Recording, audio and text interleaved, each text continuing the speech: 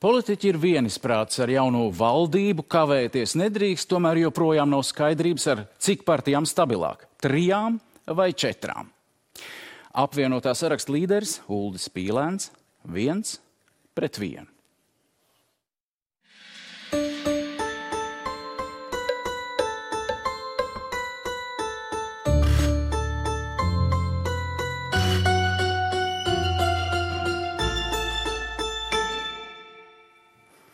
Labvakar. Labvakar. Es citēšu Krišānu Kariņu, kurš joprojām turpina padziļinātas sarunas par koalīcijas izveidošanu. Viss cits nebūtu tik spēcīgs kā šī 4 partiju kombinācija. Kāpēc ne? Es nezinu, kāpēc viņam ir tāds apgalvojums. Man liekas, kad jāsaka pretīm, nekas nav labāks par galdu, kurš stāv uz 3 kājām. Stabils, rīcības spējīgs, ar tuvām vērtībām. No tādas politikas veidošanas viedokļa jums, kas ir cieši šobrīd sabloķējušies ar Nacionālo apvienību 28 balsis, Vienotībai 26, kāpēc, lai viņi neietu un nemeklētu 4. partneri? Pirmkārt, mēs neesam sabloķējušies.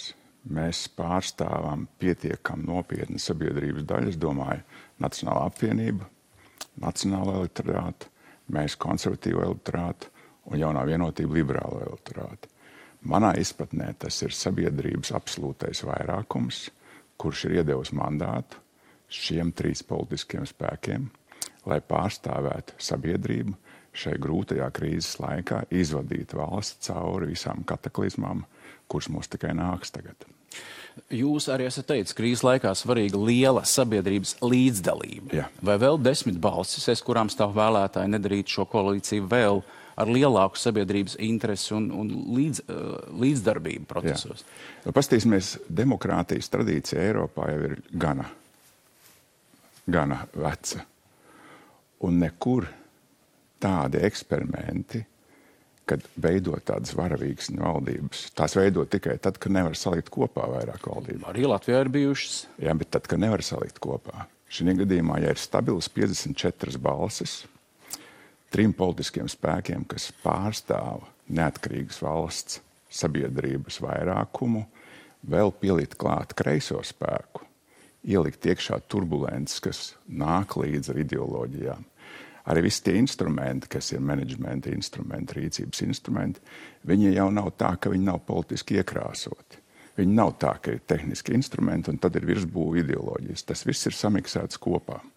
Automātiski liekot 4 partijas ar tik dažādu redzējumu par savu nākotni, redzot to, ka katra no šiem politiskiem spēkiem mēģina arī šajā vingrinājumā izpildīt saviem vēlētājiem dotos solījumus, tas būs ievērojami sarežģītāk ar 4. To visu taču var atrunāt valdības deklarācijā, kas ir kopīgi veicamie darbi un kas nē. Jā, bet tad mums jāsāk ar vērtību lietām. Tad mēs sāksim ar vērtību lietām, kurām jāiet cauri, kur mēs pazaudēsim laiku. Un vēlreiz Eiropeiskās partijas tradīcijas rāda pārāk cieša tuvība politiski dažādiem spēkiem noved pie viena vai otra spēka degradācijas. Kā tas ir noticis 13. Saeimā? Labi, jaunā Vienotība uzskata, ka viņiem arī daudz jautājumu sakrīt ar progresīvajiem, piemēram, un ir ļoti līdzīgas pozīcijas. Es pieļauju, ka tā ir, bet ja mēs saliekam tagad 4 partijas skaisti vienā rindiņā, tad smaguma centrs, atšķirības starp 3 partijām un 4 partijām, jeb politiskiem spēkiem, pareizāk sakot, viņš pārvīdās ievērojami pa kreisi. Tas nav manā izpratnē ne mūsu vēlētāju interesēs, tas nav arī mūsu vēlētāju mandāts, tas nav arī Nacionālās apvienības mandāts, un manā izpratnē tas arī nav jaunās Vienotības mandāts. Es nezinu, vai virkne pašvaldību cilvēku, pazīstam pašvaldību cilvēku, kuri ir jaunās Vienotības partijas biedri, ir tādā ļoti, ļoti stāvā sajūsmā par progresīvu atrašanos tādā koalīcijā. Es pieņemu, viņi varbūt par daudz ko nav sajūsmā, kāds kompromiss jāatrod. Ja mēs raugāmies uz šīs dienas jaunās Vienotības piedāvājumu, kā organizēt darbu, tur arī ir, protams, darbi, bet konkrēti jauns ministra amats, enerģētikas, vides, klimata ministra amats, kur varētu tāds izveidoties, ko tas maina sarunās? Es domāju, ka neskriesim notikumiem pa priekšu. Mums ir rīt paredzēts saruna rauns ar jauno Vienotību. Mēs esam saņēmuši šodien dienas laikā vienotības piedāvājumu sarunām, kas ir pietiekami plašs tēma loks. Mūsu cilvēki papildina viņu ar tām tēmām, kuras šķiet mums vēl svarīgas, un tad ķersimies visam tādā secīgā kārtībā cauri iziesim. Nonāksim arī pie ministriem.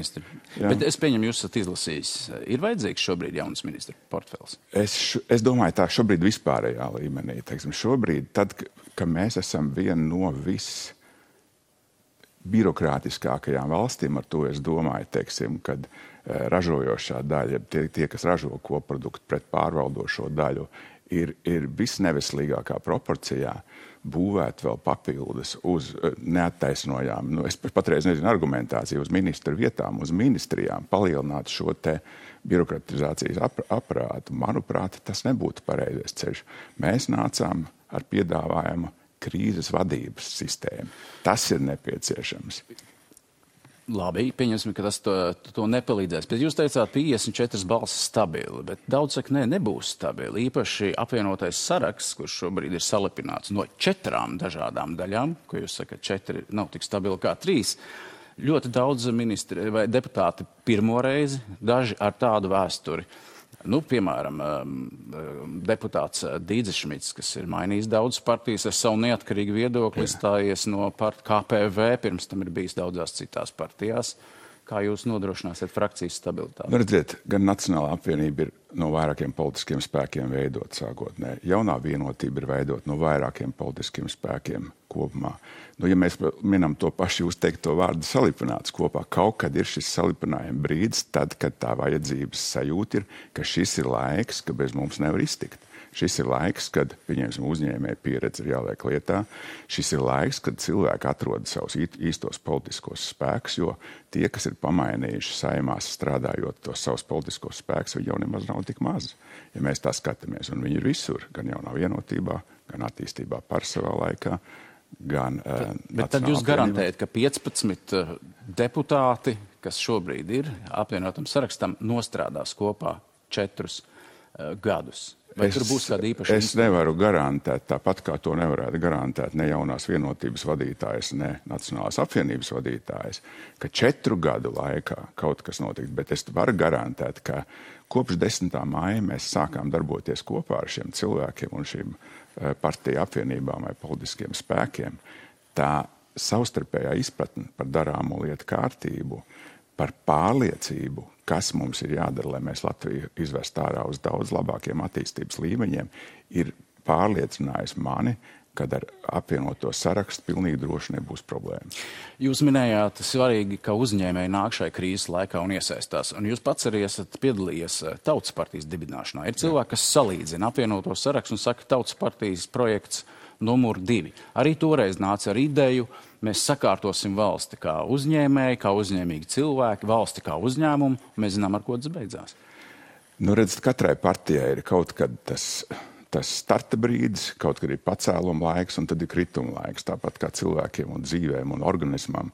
Un es nevelt, jebkura organizācija pasaulē tiek vērtēta uz laikās ievērojami īsāku laiciņu, kaut kā 10-20 gadu. No tādu viedokļu sakot, Tautas partija izdarīja savu nepieciešamo darbu, lai konservatīvu politiku ieviestu Latvijas politiskajā spektrā, pacēla reģionu tēmu augšā.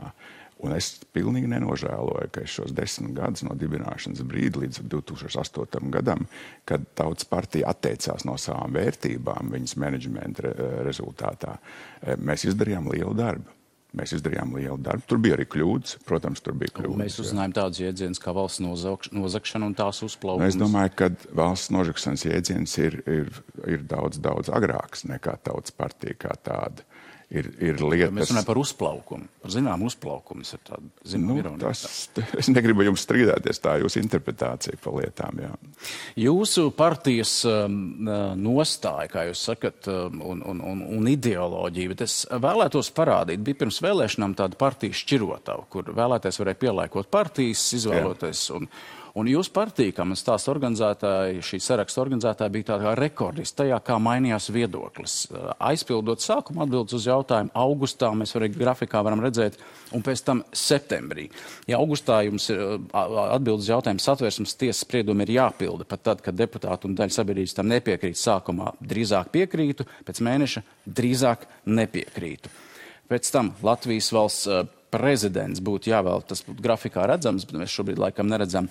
Latvijas valsts prezidents būtu jāvēl tautai, sākumā pilnībā piekrītu, pēc tam pilnībā nepiekrītu. Stambulas konvencija jāratificē, sākumā pilnībā piekrītu, augustā, septembrī pilnībā nepiekrītu. Un tā trešdaļu jūs samainījāt. Es saprotu, ka te mēs maldamies trīs priedēs, jo, ja partija nāk ar savu programmu redzējumu cilvēkiem, tad, ja kāds pa vidu uzlec un mēģina interpretēt lietas un padarīt viņas par objektīvu kaut kādu realitāti, izējot no kaut kādām interpretācijām, līdzīga interpretācija vienkārši salīdzinājumā bija arī ar tēmu. Ja, mums uzdeva jautājumu, vai kaut kā apmēram tādā veidā, vai dzīvība ir uzskatāma no dīgļa vai kaut kā apmēram tam līdzīgi no ieņemšanas brīža. Bet šos jautājumus šeit spēlēja jūsu partijas vai saraksts cilvēku? Ne, tur jau nebija noslēgts laukums. Tur bija brīva improvizācija pa brīvu laukumu, pie tam brīva interpretācija no pašiem organizētājiem. Un tāpēc mēs arī brīnamies, kā vienā brīdī mūs varēja padarīt par aborta pretiniekiem. Bet to jau aizpildīja jūsu partijas cilvēks. Nē, es atvainojos. Man liekas, ir ārkārtīgi grūti izkontrolēt brīvu lietu plūsmu, kurai vēl ir kaut kāds subjektīvs filtrs virsū. Tas ir jūsu partijas disciplīnas jautājums. Tas nav partijas disciplīnas jautājums, jo tas ir, tad prasiet partijas vadībai, kura šīs lietas faktiski. Es jums pajautāšu, tātad Satversmes tiesas spriedumi nav jāpilda, ja daļa deputātu vai sabiedrības spriedumam nepiekrīt. Jūs sakat, jā, var nepildīt. Nē, tā es nesaku. Ja jūs man prasiet, Satversmes tiesa pieder pie mūsu tiesiskās uzbūves valsts, Satversmes tiesa ir ar savu funkciju, līdz to tur nav jautājumu. Labi, tad atkal jautājums, kas aizpildījums. Atkal ir par interpretāciju. Es vēlreiz saku, tad mēs nevaram vienkārši nezinoši kaut kādas iemest iekšā instruments, pēc tam brīvi interpretēt, jo ja mēs tagad mēģinātu saprast, identificēt tos cilvēkus, kas it kā šķietam ir pildījuši, man liekas, kur sanāk. Jūs nezināt, kas ir pildījis? Nē, es to nezinu. Ne. Nu, tad mēs ceram, ka darbojoties frakcijā, visi deputāti zinās, ko viņi darīs un par ko balsīs. Protams, jo viņi jau reģistrējās ar uzvārdiem, ar visu pārējo. Tagad, ja jūs arī nezināt, kas viņus aizpildīja, tad mēs abi nezinām. Vai jūs piekrītat, vēl viens jautājums par tādu koncepcionālo uzbūvi? Jūs sarakst kolēģiem, Edvardam Smiltēnam un Didzim Šmitam, ka mums ir jāmaina Latvijā vēlēšanu sistēmu uz jauktu vēlēšanu sistēmu. Jā, tur es piekrītu. Un kā jūs to domājat šo 4 gadu laikā panākt?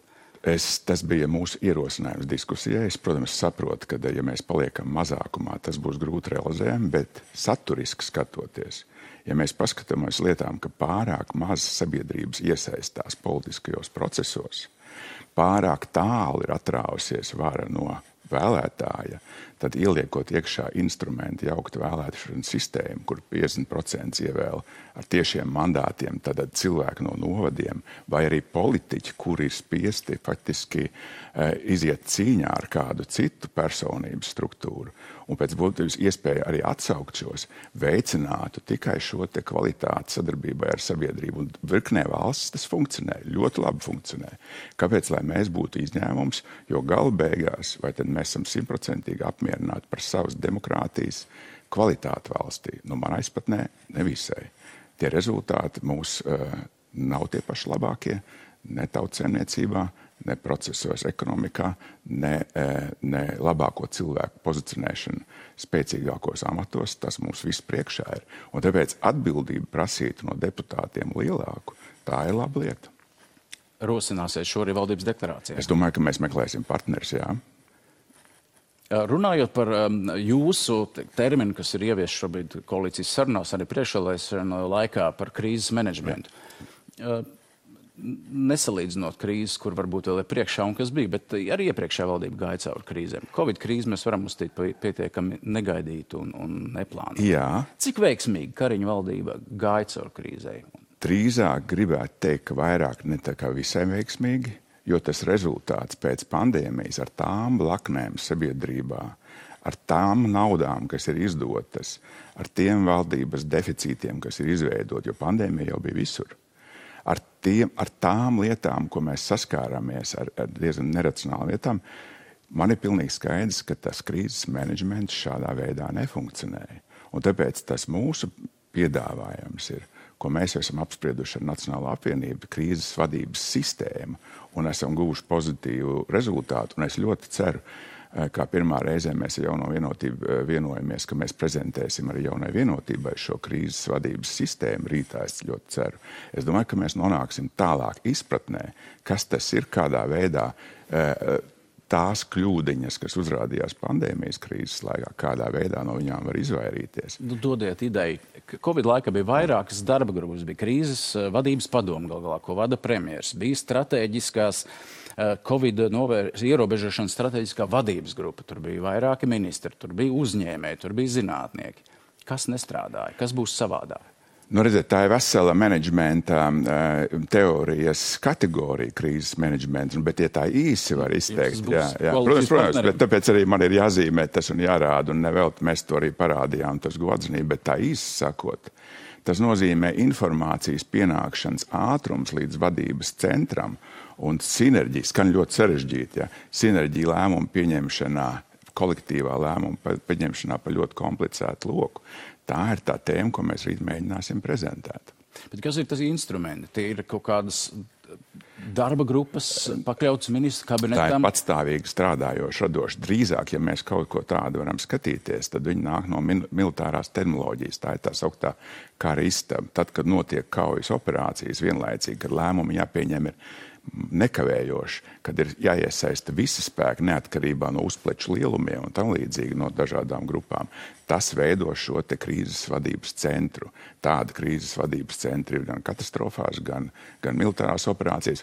Un principā kaut kāds analogs, tikai, protams, civilā veidā, ir šis, ko mēs piedāvāsim rīt. Tas netraucē strādāt normāli ministrijām tā, kā viņām jāstrādā.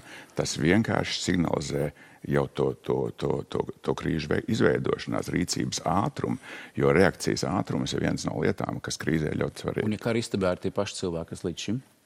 Tie paši uzņēmēji, tie paši politiķi? Nē, tas ir savādāk, tas ir nedaudz sarežģītāk. Protams, ka kara istabai jābūt arī vadītājiem, tāpēc mūsu izpratnē tas ir ministra prezidents, kurš uzņemās atbildību par visu šo te kara istabas vadību un šī instrumenta iedzīvināšanu reālā rīcībā, bet tur ir profesionāļi, tur varētu būt arī politiķi pārstāvi, tur ir horizontāli labākie speciālisti no visām nozarēm, kas ir pieejams valdības sistēmām. Es vēlētos nospēlēt vienu sižetu no pagājušās nedēļas panorāmas. Situācija uz Latvijas-Krievijas robežas, Grebņevas robežpunkts, kur ir bija garas Ukrainas bēgļu rindas. Krievijas pusē, Latvijas pusē savukārt pārnākot robežu, tur nav nekā, daudziem nav kur palikt, ir tikai brīvprātīgie, kas ir uzlikuši traileri, uzlikuši telti, kur var dabūt tēju, viņi nedēļu nevar dabūt elektrības pieslēgumu, pašvaldība dabūt ģenerators saplīst.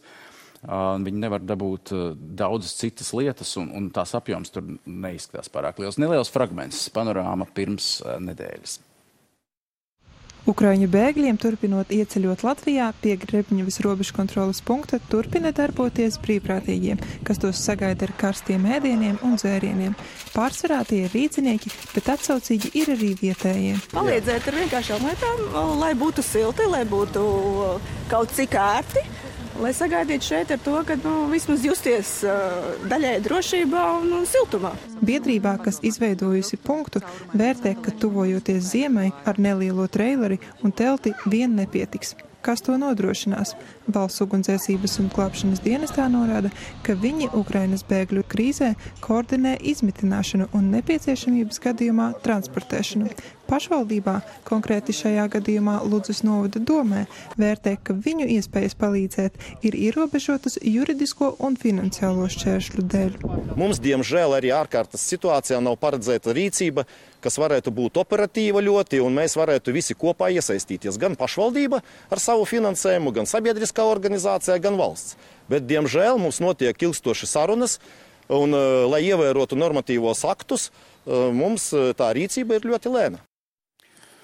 Lūk, situācija. Tur ir ārkārtēja situācija sludināta Ludzas novadā, tieši arī šī iemesla pēc. Ir bijis ministrs.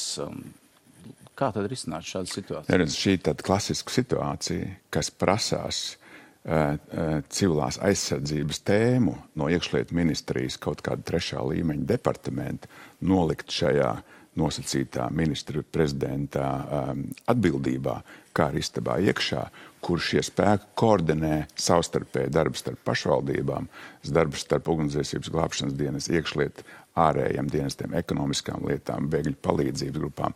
Tā ir lieta, kas vienkārši tur nefunkcionē. Šeit ir viss palaists tādā brīvā plūdumā. Katrs dara savus darbiņus, it kā nebūtu ārkārtas situācija. Normatīvie akti ir tādi kā miera laikā, un nav atbildīgais konkrētā persona līdz galām, kam ir jāuzņemās atbildība par šo Ukraiņu bēgļu tematiku. Tādas lietas, man liekas, pat Ukrainā nenotiek ar visiem kara apstākļiem. Tas nozīmē, ka pats mehānisms, kādā veidā mēs rīkojamies ārkārtas situācijās, jābūvē savādāk. Vai to ir iespējams ātri izdarīt? Jā, tas ir ne tikai iespējams, bet tas ir obligāti jādara, jo lielā mērā civilās aizsardzības tematika, kritiskās infrastruktūras aizsardzības tematika ir nevis jau šodienas, bet vakardienas tematikas jautājums. Tāpat kā enerģija vispārējās, un šīs lietas manā izpratnē pat nav jāgaida uz valdības jaunu sastādīšanu, bet pat jau jārisina, īpaši Kariņa kungs, kas ir, ja ne īsti nominēts vēl par potenciālo valdības veidotāju, bet tad vismaz viņam iedots mandāts sarunu vešanai, turpat ir jāveido šī veida, visa veida krīzes situācijas palīdzība. Viņas var mainīties, šodien tā ir Ukraiņa krīze, rīt viņa varbūt būs kritiskās infrastruktūras krīze, pēc tam enerģētikas krīze un tā tālāk. Tad viņai jādarbojās šādai situācijai, jeb šādam krīzes centram permanenti, mainoties tēmu lokam, mainoties atbildībām, bet vienmēr ar ātru reakciju, ar papildus pilnvarām. Tas ir tas redzējums par krīzes menedžmentu. Kas notiek, ja Krišāns Kariņš saka, es neveidošu koalīciju? Un iespējams, ka viņš tā ir iekšēji saviem kolēģiem pateicis koalīciju, kurā ir 3 sadarbības partneri. Vai jūs esat gatavs veidot valdību? Pirmkārt, es nevaru iedomāties situāciju, kad vēlēšanu uzvarētājs, pie tam ļoti pārliecinošs uzvarētājs, kas iegūsi 26 balsis, kam prezidents ir uzdevis izveidot 3 vai 4 koalīciju bāzi valdībai un tam līdzīgi. Var tā pateikt, ja nav 4, tad es neveidošu. Man tas kaut kā neiet kopā ar to atbildību pret valsti. Pats, ja Kariņa kungs tādā veidā teikt, es domāju, ka jaunā vienotība ir gana liels atbildīgs politisks spēks ar biogrāfiju Latvijā pietiekami spēcīgi, tad acīmredzot viņi atrast kādu citu, kurš šādā situācijā, īstenībā tik skaidrā situācijā, tik vienkāršā situācijā, jo līdz šim taču mēs kritizējām sadrumstaloto valdību, mēs kritizējām sadrumstalotības dēļ, nespēja realizēt vienu vai otru. Jūs sakat, viņam būtu jāatrod cits kandidāts tādā gadījumā? Es domāju, ka obligāti, jo pretējā gadījumā iedomājamies, valstī ir vinnējis spēks ar pārlietu. Ja tur būtu tā plus mīnus 1%, tad tā situācija nedaudz savādāk. Visāds varbūt politisks Bet tas mandāts ir iedots tik spēcīgs, sabiedrība ir teikusi, mēs nepazīstam tos jaunos, šī gadījumā apvienotos sarakstu.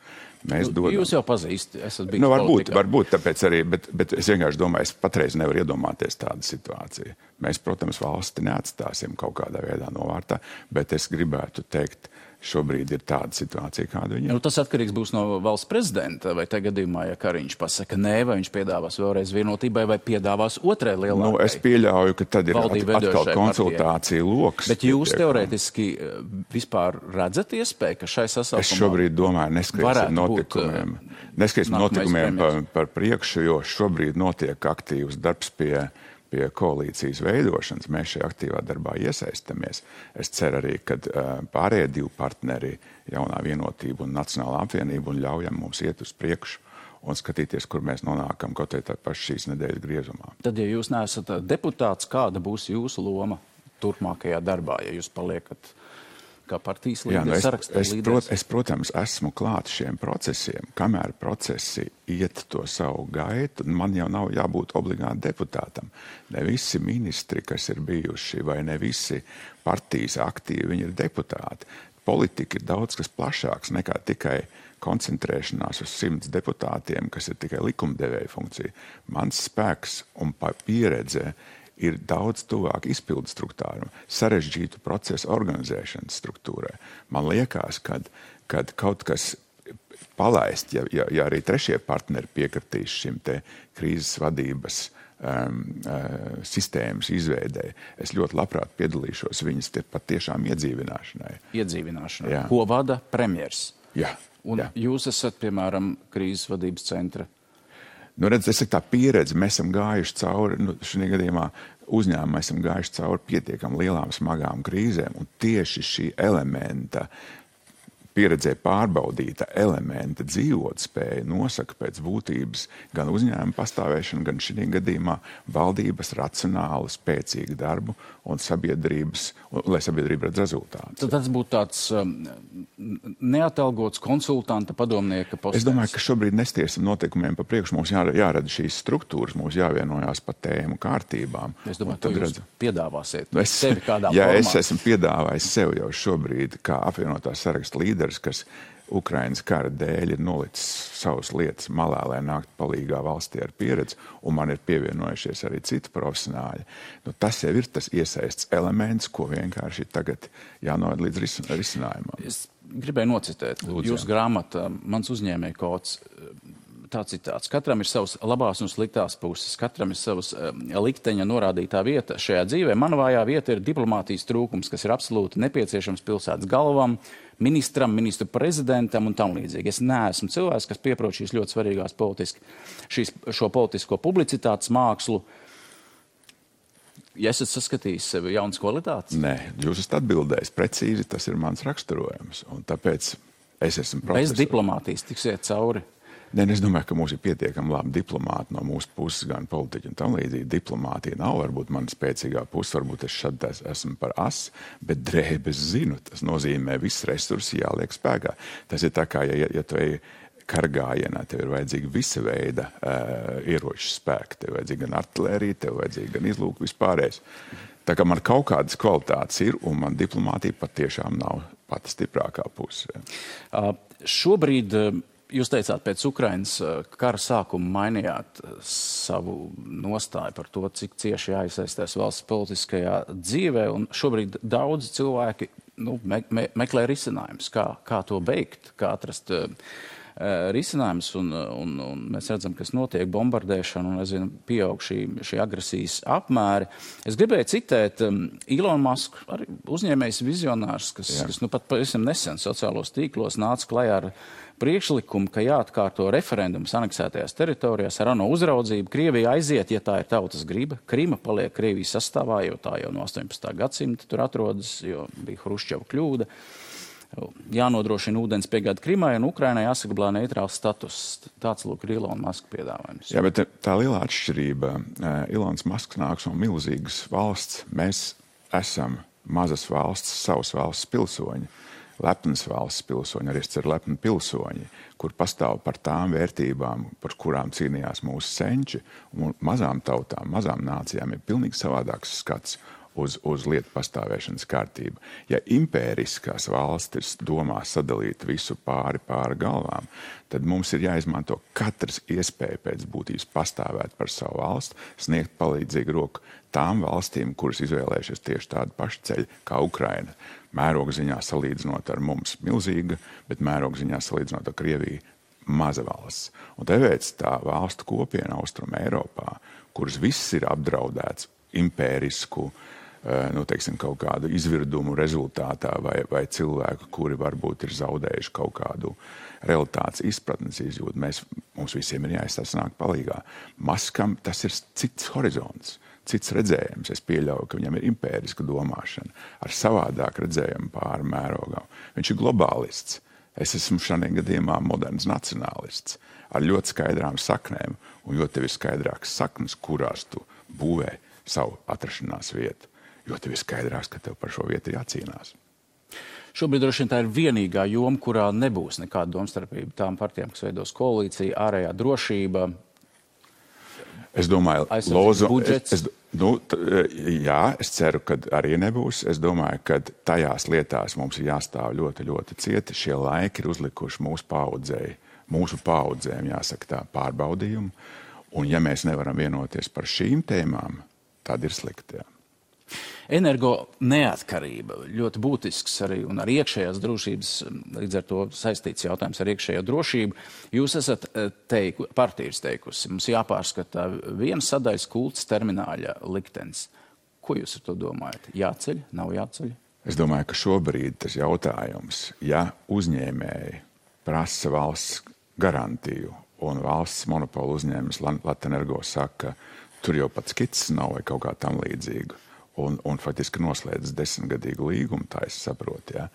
Tad tā tēma, kas ir ārkārtīgi sasteigta, izlikt dienas kārtībā konservatīvai partijai virzot viņu pēdējā burtiski mēnesī, liecina, ka viņi ir kaut kādu iemeslu dēļ sasteigti. Ja tur aizmugurē ir teritorijas, caur kurām nemaz nevar iziet cauri, tad tas nav ne ātrs projekts, ne iespējams. Teritorijas, kurām nevar iziet cauri? Nu, tur ir, man liekas, dabas parks vai kaut kāda tam līdzīga, kas pēc Eiropas procedūras lietām ir diezgan sarežģīta. Tur ir 2 maršruti, bet tas ir... Bet katrā gadījumā es gribu teikt, ka tik nopietnas lietas kā termināls, ir tīpaši panikas situācijā, vienas ziemas situācijā, šo ziemu neko neatrisina.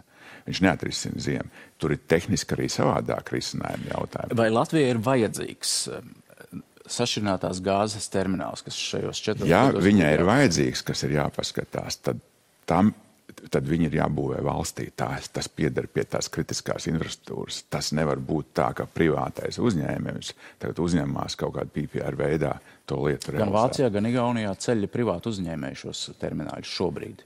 Jau ceļ. Ceļ pieslēgumi, bet mums ir lielā strateģiskā Inčukalna kārtuva. Šie termināli bez Inčukalna krātuves īstenībā jau nav pilnas sistēmas elements. Tas nozīmē, ka tajā saspringtajā fiskālajā telpā, ka mums ir vienlaicīgi jāpalielina aizsardzībai izdevumi, ka mums ir vienlaicīgi jātransformē reģionālās lietas, ka mums ir vienlaicīgi izglītības sistēmai jādod naudu, veselības sistēmai jādod naudu. Mēs jau nevaram bezjēdzīgi aizņemties. Tas nozīmē ļoti racionāli jādomā par enerģētisko pašpietiekamību. Tāpēc jau jautājums, ja privātie par savu naudu ceļ un nesaņemot valsts nekādas garantijas, vai mums joprojām vai mums tas ir aktuāli? Bet lielais jautājums, vai mums ir jābūt tik atkarīgiem no gāzes, kādā veidā mēs līdz šim esam to darījuši. Es pieļauju, ja mēs ātri 2 sezonās pārkārtojam pēc būtības siltuma apgādi lielākā daļā Latvijas uz vietējo kurināmo šķelda, kūdra, vēl visādas lietas un tam līdzīgi. Tas nozīmē, mēs jau noņemam vienu aktualitātes daļu nost.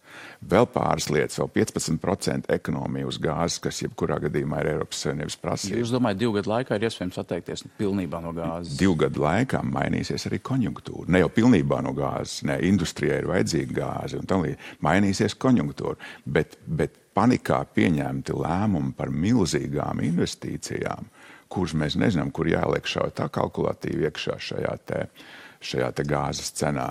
Nezinu, vai tik viegli prātīgi, vienkārši pat bez nekādām tur banku saistībām, bez nekā, vienkārši uz tādas skices bāzi var tāda. Jūs varat pateikt, kāpēc Latvijā viss sanāk, jūs sakat, mēs to saucam panikas veidīgi, bez kalkulācijām, nesaprotami, bet mēs redzam, ka blakus valstīs šie termināli jau ceļas. Tāpēc ļoti ātrā tempā pieņemt lēmumu, valdība atbalsta, privātie ceļi, nekādas nosacīta valdības garantijas. Redziet, mēs runājam par krīzes menedžmentu kvalitātēm. Tad acīm redzot, Latvijā šī krīzes menedžmenta, lai ātri, operatīvi un gudri realizētu, pēc tam tālredzīgi šīs lietas darīt, acīm redzot, mums šeit drusciņ kaut kas pietrūkst. Savukārt, tur, kur pieņemsim Klaipēdas termināls, viņš bija ne jau pēdējā brīdī, viņš ir uzcelts ļoti, ļoti agrīnā stadijā, kad bija skaidrs, kad faktiski veidosies problēmas ar Krieviju kā tādu. Mēs to tā kā nekai nogulējām, bet mēs bijām uz to gāzes sadati ievērojami nopietnāk vēl uzsēdināt. Mums bija Gazprom lobijs, kurš joprojām. Tieši tā, kurš joprojām. Iespējams joprojām. Iespējams, kāpēc, lai būtu savādāk, ja viņiem ir tāda ieņēmuma par gāzi. Un tāpēc manā izpratnē visu, ko mēs varam dabūt, teiksim, kaut kāda konsensus vārdā pieņēmums un vienoties, ka principā siltumu mēs ražojām pašvaldībām un komunām no vietējā resursa. Tas nozīmē gan darbvietas, tas nozīmē gan resursus, tas nozīmē arī inflācijas kritumu, jo tieši importētais inflācijas elements caur enerģiju, viņš jau uzdzen mūs, tā teikt, kokā inflatīvā. jūs arī zinat ļoti labi, ko nozīmē ražot. Jūs arī ražojat uzņēmumā koģenerācijas stacijas. Jā. Un to var izdarīt ātri. Un jūsuprāt, tas ir veids, kā Latvijā mums šobrīd būtu jāsāk ražot vairāk no šķeldes? Absolūti, un ne tikai to, mēs varam arī uzņemties daļu no tehnoloģiju ražošanām. Latvijā ir gana daudz uzņēmumu, kur ir gana gudri siltuma tehnoloģiju ieviešanā, uzbūvēšanā, servisā, pie tām modernās tehnoloģijās, pie tām no vietējā kurināmā atkarībās tehnoloģijās. Es domāju, šiem cilvēki un šīs organizācijas un uzņēmumi jāsauc ir talkā, un es domāju, ka 2 gadu laikā mēs varam lielāko daļu šobrīd esošās problēmas noņemt. Par Liepājas cietumu esat teicis, ka no šī projekta pagaidām ir jāatsaks, vai tas ir jāiesaldē. Tas izmaksā aptuveni šobrīd zem 150 miljoniem. Vai tas ir tāpēc, ka jūs uzņēmums piedalījās konkursā? Šobrīd ir zaudējis konkursā. Pēdējā kārtā uzvarējis cits uzņēmums, pat pirms nedēļas ir paziņot rezultāti. Vai tas ir iemesls? Nē, tas pilnīgi droši nav iemesls, jo tie drusciņi jātin tā filma atpakaļ. Liepājas cietuma tēma, ja es nemaldos, mēs esam piedalījušies jau 3 konkursos. 1. uzvarējuši, 2. zaudējuši, 3. tagad ir zaudējuši. Tā tēma ir iemuļļāta tik dziļi iekšā, tas nozīmē no 17. gada. Ja pēdējā konkursa aktīvā fāze ir 470 dienas no iesniegšanas, dokumentu iesniegšanas, kad vēl nav inflācija, vēl nekāda citāda procesa nav. Ja šobrīd mums bija cenā jāparedz inflatīvie elementi, kurš šobrīd mēnesī sastāda 20%, tad, man liekas, ir ārkārtīgi grūti novērtēt, kurš tur ir zaudētājs, kurš ir vinētājs, bet tā lielā lieta ir kāda ir. Ne tikai Liepājas cietums ir jāaptur šobrīd. Mēs nevaram vienlaicīgi atļauties tikai ņemt naudu, neietaupot pietiekami liels. Ja mums ir izdevumos parādās papildus 1 miljards, tad mums ir jāatrod iespējas, kur mēs to miljardu ietaupam. Un lielie importa atkarīgie objekti, un tāds Liepājas cietums, ir gandrīz par 70% importa atkarīgs. Tas nozīmē netiešā veidā viņš palīdz celt šo te inflācijas līkni uz augšu. Tā vietā, lai mēs būvētu mazas koku mājas reģionos un tam līdzīgi, mums ir jāizbalansē šī te lielo importu atkarīgo objektu vienlaicīga būvniecība, jo mums būs importu atkarīgi arī šķeldes katlmājas un tādas lietas. Tā ir lieta, ko vienkārši uz laika ir gudri jābalansē. To dara Skandināvija. Šobrīd ir tāds lēmums pieņems, Tieslietu ministrija virza uz ministru kabinetu, iespējams to lēmums vecais, iespējams jaunais ministrs kabinets. Tad jūs teiktu, ka būtu jāsaka. Man liekas, ka viņam, pat nauda nav paredzēta līdz galam, bet es nezinu, es tik dziļi neesmu šajā procesā iekšā. Tajā kvalitātē mēs startējām 470 dienas atpakaļ ar savu piedāvājumu, kurš vairāk tur kārt tika prasīts un pielāgot pēdējā laikā arī ar paredzamām inflācijas lietām. Mēs to esam korekti izdarījuši. Ja mēs neesam vinnētāji, bet kopumā lielie importa atkarīgie objekti ir jāatliek uz laiku pēc tam, ka mēs realizēsim importa atkarīgās enerģētikas lietas. Un pēc tam jāorganizē jauns konkurss? Tā viņš, godīgi sakot, juridiski pat 2. kārta nebija pat pabeigta līdz galam, tā kā es domāju, ka tur vēl ir tādi juridiski nianses. Jums varētu pārmest interešu konfliktu šī lēmuma pieņemšanā? Es domāju, ka te nebūs nekāda interešu konflikta. Kādā ziņā interešu konflikts, es domāju, šajā gadījumā, ka es saku savu pilsonisko viedokļu, ka importa atkarīgie lielie būvniecības objekti ir jāpārskata. Ja tur vienlaicīgi sakrit šādā veidā, tikpat labi tas konkurss varēja beigties tā kā normāli būtu jābeidzās pēc 100 dienām, tad viņš jau kaut kad būtu pieņēmts, tad man nebūtu tā tēma vispār, te jums jātaisnojās kaut kādā veidā. Tas ir projekts, kas šobrīd ir vairākus gadus jau paredzēts. Viņš 3 piegāja, jau neizdevies. Neuzcēla, šobrīd ir inflācija. 3. reizi jau neuzcēla. Ja mēs runājam par jūsu uzņēmumu UPB, tie pēdējie pieejamie dati ir par 20. gadu, un jums ir gājis labi, 223 miljoni eiro apgrozījums, peļņa gan arī 8 miljoni, nav pieejami dati par 21. un 22. gadu. Kā iet jūsu uzņēmumam? Mūsu uzņēmumam iet labi, mums būs tāds pats apgrozījums un peļņa būs mazāka. Jo, ja mēs neesam bijuši tajā eksporta, bet es domāju, ka mums būs kaut kā 250 miljoniem apgrozījums. Peļņi to rēķinās cauri grāmatveži. Nebūs tik liela, viņi nevar būt tik liela, ja tie inflatīvie procesi ir tādi, kādi viņi ir. Ja materiāla cenas vēl pirms visas Ukrainas kara aizgāja augšē, tagad nāk klāt, tad kopumā virkne ražojušās nozares ne tikai Latvijā, bet arī Eiropā ir recesijas gaidās. Līdz ar to tā mūsu ekspozīcija vairāk nekā 60% Skandināvijas valstīs, kur indeksācijas procesi ir pazīstami kopš, man liekas, 68. gada, kopš pirmās enerģētikas krīzes, mums ļauj stabili skatīties arī nākotnē un noslogot savus ražotnes, dažas pat pa maksimumu. Tā kā no tāda viedokļa, es domāju, par UPB galīgi nav ko uztraukties. UPB iet labi. Un tā ir tā labā lieta, jo mēs pienesam no eksporta klāt tās lietiņas. Ja. Par to, kur jūs neesat piedalījies būvnieku kartelī, vismaz pēc tā, ko konkurences padoms sprieda sākumā viņi izskatīja, bet redzēja, ka tur nav nekāda pamata runāt par jums, bet par daudziem Latvijas būvniekiem ir pamats runāt, bija pamats runāt un šobrīd samaksātas soda naudas.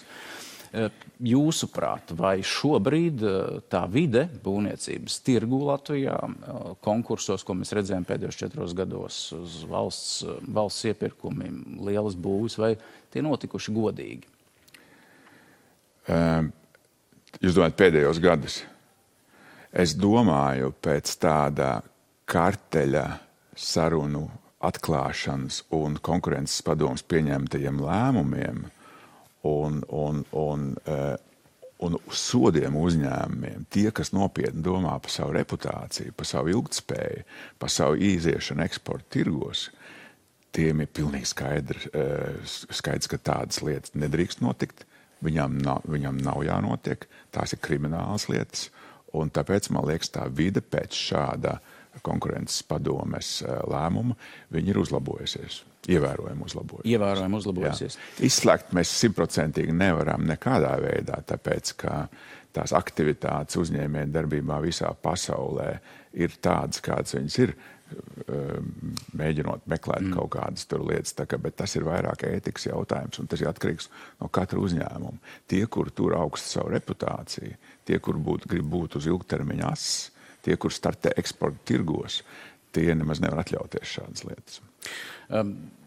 Mērijas Pietiekuma un pēc tam arī de facto publicēja tādas skanabu operatīvo izstrāžu materiālus, kur bija redzamas sarunas starp diviem jūsu apvienotā saraksta biedriem, Viesturu Silinieku un Ingmāru Līdakaru un Guntis Rāvis, kur apspried, kā varētu aizsardzības ministrijā tos projektus vai iepirkumus teorētiski veicināt vai nodrošināt. Tas notika 2016. gadā. Jūs nemulsināt tāds fakts? Man patīk, ka Tavara kunga atbilde bija kaut kādās ziņās, vai šis jautājums tika uzstādīts. Ja de facto, jā, raidījumā tika. Man patīk viņa atbilde, viņš bija īstais, kā viņš tur atbildēja, teiksim, ka viņam bija prieks, kad atraujot Zaļo partiju no Zemnieku savienības apkampieniem un viss tā, viņš izredzes, viņi ir savādākos ūdeņos. Par pārējiem jautājumiem es nevarēšu jums neko atbildēt, jo tiem jājautāja Līdakam vai Silniekam. Ja. Tas ir tas jautājums, ko es tiešām nevarēšu atbildēt. Bet cik es saprotu, tur nekāda krimināla procesa nav neierosināt, nekas tam līdzīgs. Cik lielā mērā jūs šobrīd uzstāsiet uz ostas reformas pārskatīšanu? Jā, uz Liepājas es sapratu, jā. Es biju tas, kas aizstāvēja Liepājas ostu, un kā jūs redziet, Liepājas osta ir saglabājis savu statusu vismaz pagaidā. Un ja mēs skatāmies tos ciparus attīstībā ostā, un ja mēs skatāmies tās juridiskās problēmas, tad Ventspilī ar šo pieņemto ostu reformas lēmumu vien bēdu ielēja.